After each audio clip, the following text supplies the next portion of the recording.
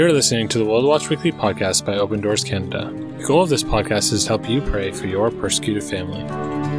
Since 1955, when Brother Andrew went behind the Iron Curtain for the first time, Open Doors has been strengthening persecuted Christians where faith costs the most. For more information about Open Doors Canada or about the World Watch List, please visit our website at www.opendoorsca.org. Enjoy today's episode.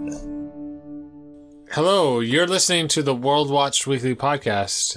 My name is Andrew, and with me as always is Jared, and we are happy to have you with us. On this podcast, we talk about the persecution of Christians around the world. We often talk about recent news, or we talk about a country, a focus, and we get all of our research from a document called the World Watch List. The World Watch List, for those of you who are maybe just tuning in for the first time, just hearing about it, is a document created by Open Doors that ranks the 50 most dangerous countries to live in as a Christian. And today we're going to talk about the number 34 country, Nepal. Yeah, Nepal is down on the World Watch List from last year. It went from number 32 in 2020 to number 34 this year. And that can sometimes give a false sense of, or a false idea that persecution has gone down, when it's really persecution around the world has gone up. And so countries have surpassed Nepal rather than Nepal actually getting better, if that makes sense. Right. So Nepal has a higher persecution score this year than it did in 2020, but more countries rose even more. So it's dropped from 32 to 34. Yeah, that's exactly right. Yeah, its persecution score is 66 out of 100. And for reference, we always use North Korea as the number one country with its score of 94 out of 100. So that gives you an idea of the level of persecution Nepalese Christians experience. It's very, very high persecution is its rank on the World Watch List. So, Andrew, do you want to tell us a little bit about the factors that go into persecution in Nepal? Yeah, so, there's many factors and many reasons why Christians are facing persecution in Nepal. One of the first reasons is because Nepal has a great deal of political instability driven by government infighting, as well as the constant push and pull between neighbors China and India. So if you're unaware of where Nepal is, it's literally between China and India in the Himalayas. They get a lot of pressure from both sides. And so with that pressure and that infighting and the government being unstable, Hindu extremists occasionally take advantage of this fact by attacking Christians. Now, in Nepal, converts from Hinduism are put under the most pressure, which is common in many countries on the World Watch List, that those who convert from another religion face a lot of additional pressure. And it's because they're viewed as leaving the faith of their ancestors or the faith of their family, and so they're breaking their culture and national identity. And it's particularly meaningful in Nepal because of Hindu nationalism in Nepal is growing, and so the idea that to be Nepalese means to be Hindu, which isn't true, but that's the idea that Hindu extremism and Hindu nationalism wants to bring across. If you read about religion in Nepal and religious freedom in Nepal, technically their constitution allows for religious freedom, and you can be any religion. But at the same time, there's laws against conversion from a religion. And so in a country that's about 85% Hindu, and Hinduism is so baked into the national identity of what it is to be Nepalese, you can see how it's quite easy to say anyone can have any religion while also preventing anyone from leaving this national identity. And so the situation that our Christian brothers and sisters find themselves in is being separate from the national identity, and thus being the recipients of a lot of pressure and persecution. Right. And so often Christians are seen as second-class citizens. And that was has been reemphasized during COVID-19 because COVID-19 relief that the government provided, Christians were left out of it. And just reemphasizing that they are second-class citizens. They're not as important. And so that's kind of where the factors of persecution in Nepal. But, let's look at what does that look down on more like personal level, like for maybe for a woman or a man, how would they experience persecution, Jared?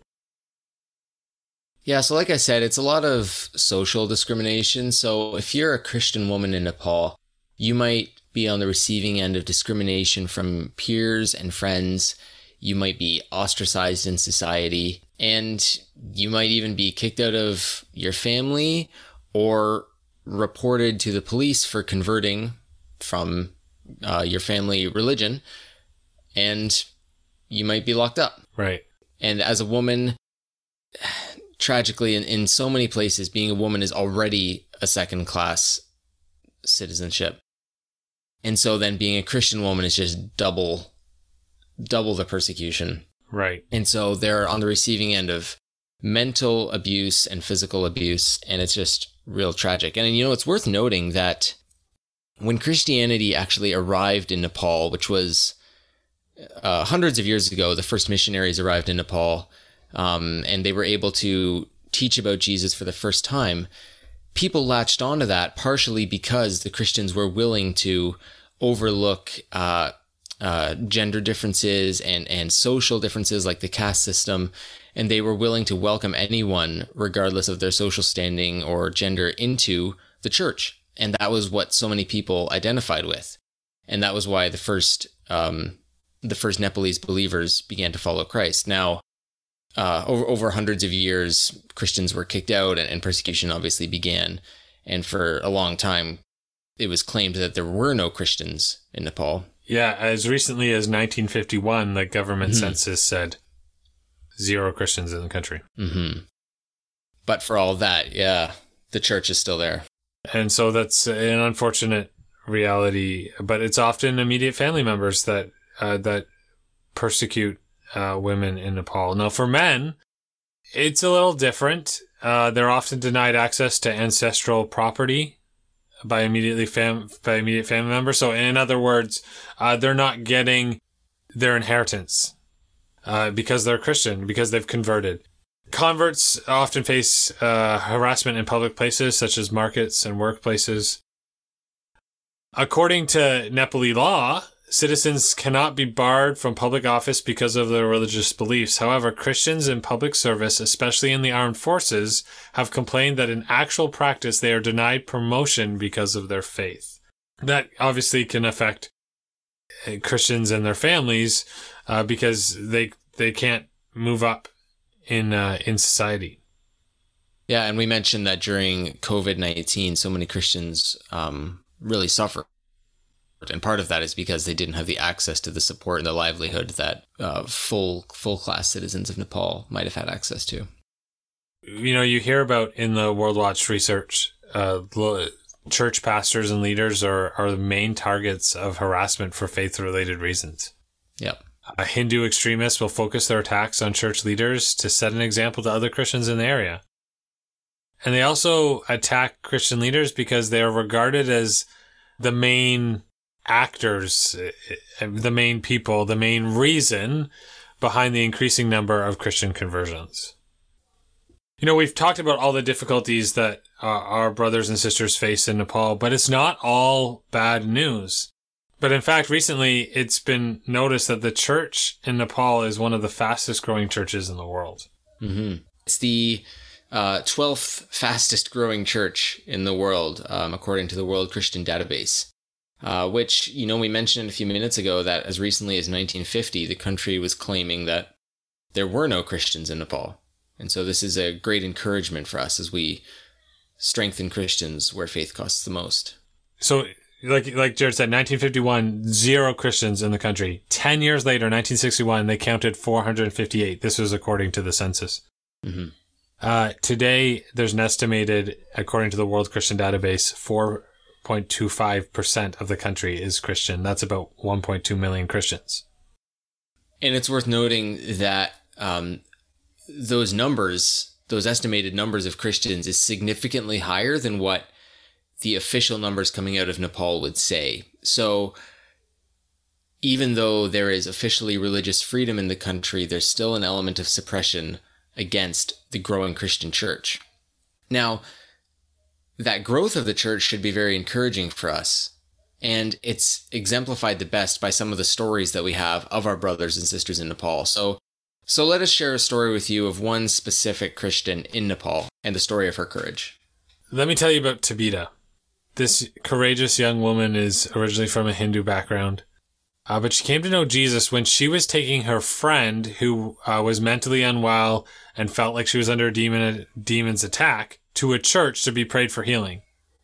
And so, I mean, you just think about that. This Hindu girl is like, I got to take my friend to a church because she needs to be healed. So when she was there, she heard the gospel. She accepted Jesus as her savior. But shortly after that, persecution started, and it came from her brother and from her parents. She was mentally and verbally abused by them. She was not allowed to touch things in the house because, she was a Christian and they didn't want her to touch things. Her brother constantly threatened her to say, leave the house or renounce your faith. They also didn't allow her to read her Bible or pray. Whenever she was found reading the Bible, her father threw the Bible away. Regardless of this persecution, even amidst all this, she remained strong in her faith. She actually shared the gospel with her sister, who also became a follower of Jesus. But then her family stopped supporting her financially. And so, she found a job to sustain herself, but her family continued to mentally and verbally make her life very difficult. And then it escalated. One day, her brother threw burning wood at her. But that day, her brother forced her to leave the house. Villagers also gathered against her and provoked her family to expel her. And so her and her sister were expelled from the house. She's had very limited contact with her family since they forced her to leave her house. Occasionally, her mother will call her, but only to tell her to renounce her faith and return to Hinduism. Yet despite all of this persecution, she remains firm in her faith. And she actually tells us that she gets encouragement in the Bible from reading Matthew 5:10, which is blessed are the persecuted. And you know what? She actually has a message for us today. I think it's a message for us. It says this. This is her quote. Prayer is the important part of a Christian life. It is the only weapon that makes the impossible things possible. That's an excellent message and very applicable to our goal today of praying for our persecuted family. So I suggest we move into a time of prayer for Nepalese Christians. And the first request that I think we should pray for is that our brothers and sisters in Nepal will have wisdom to know how to share their faith safely, and also boldness to do that despite the persecution that they might face. And we'll pray that the people who meet them and talk to them will have soft hearts towards the gospel. Yeah, let's pray for the families of believers, of converts who are the persecutors. Let's pray that God would soften their hearts and lead them to Jesus as well. And we want to specifically pray as well for Christians who live in the very remote areas. And we briefly mentioned that Nepal is nestled right there in the Himalaya mountains. And some of these villages and some of these churches are so difficult to reach, and these people can feel very isolated and alone. So we'll pray that churches will be able to connect, and that the most isolated people will be able to know that they're part of a global church. Well, let's pray together. Father God, we thank you so much for our brothers and sisters in Nepal. God, we thank you for those like Tabita, whose faith remains strong. We think of those who are enduring much persecution, much mental, verbal, and even physical abuse from family, from their community. God, I pray that you would strengthen them today, and may their faith not fail. May they continue to fix their eyes on Jesus, the author and perfecter of their faith. And God, I pray that you would empower them by your Spirit to be your witnesses. God, may you give them strength. May you give them the words to say. May people be drawn to your good news as they share the message of Jesus Christ. God, I pray that many would continue to come to faith in Jesus Christ in Nepal. God, we think of family members who are causing so much persecution. God, we pray that you would convict them. We pray, God, that you would bring them into the knowledge of you, Jesus, that they would turn their lives over to you, that they would repent, God, and give their lives to Jesus Christ.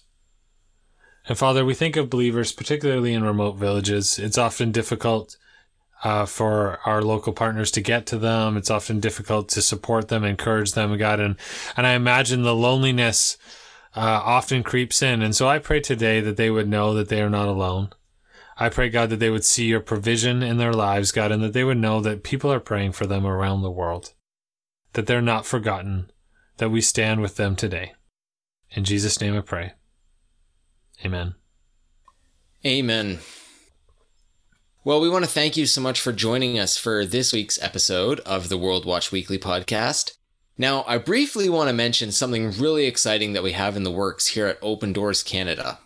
We're looking forward to a One With Them campaign, and that's when we're going to be focusing for the month of June on Christians who are imprisoned because they choose to follow Jesus. Now, we're going to have a lot going on that month, including blog posts and stories, and it's going to culminate in a really special day that we're calling One With Them, a day for Christian captives. Now, you're going to want to tune in to the podcast next week because we're going to talk a lot more about it. But until then, you can learn more about the campaign at onewiththem.ca. So we really hope you check that out this week, onewiththem.ca. So until then, thank you so much for joining us, and have a great week.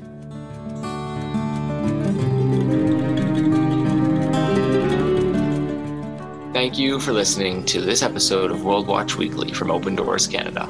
For more information on how to pray for our persecuted family, please visit our website, www.opendoorsca.org. Click Get Involved, and then click Prayer.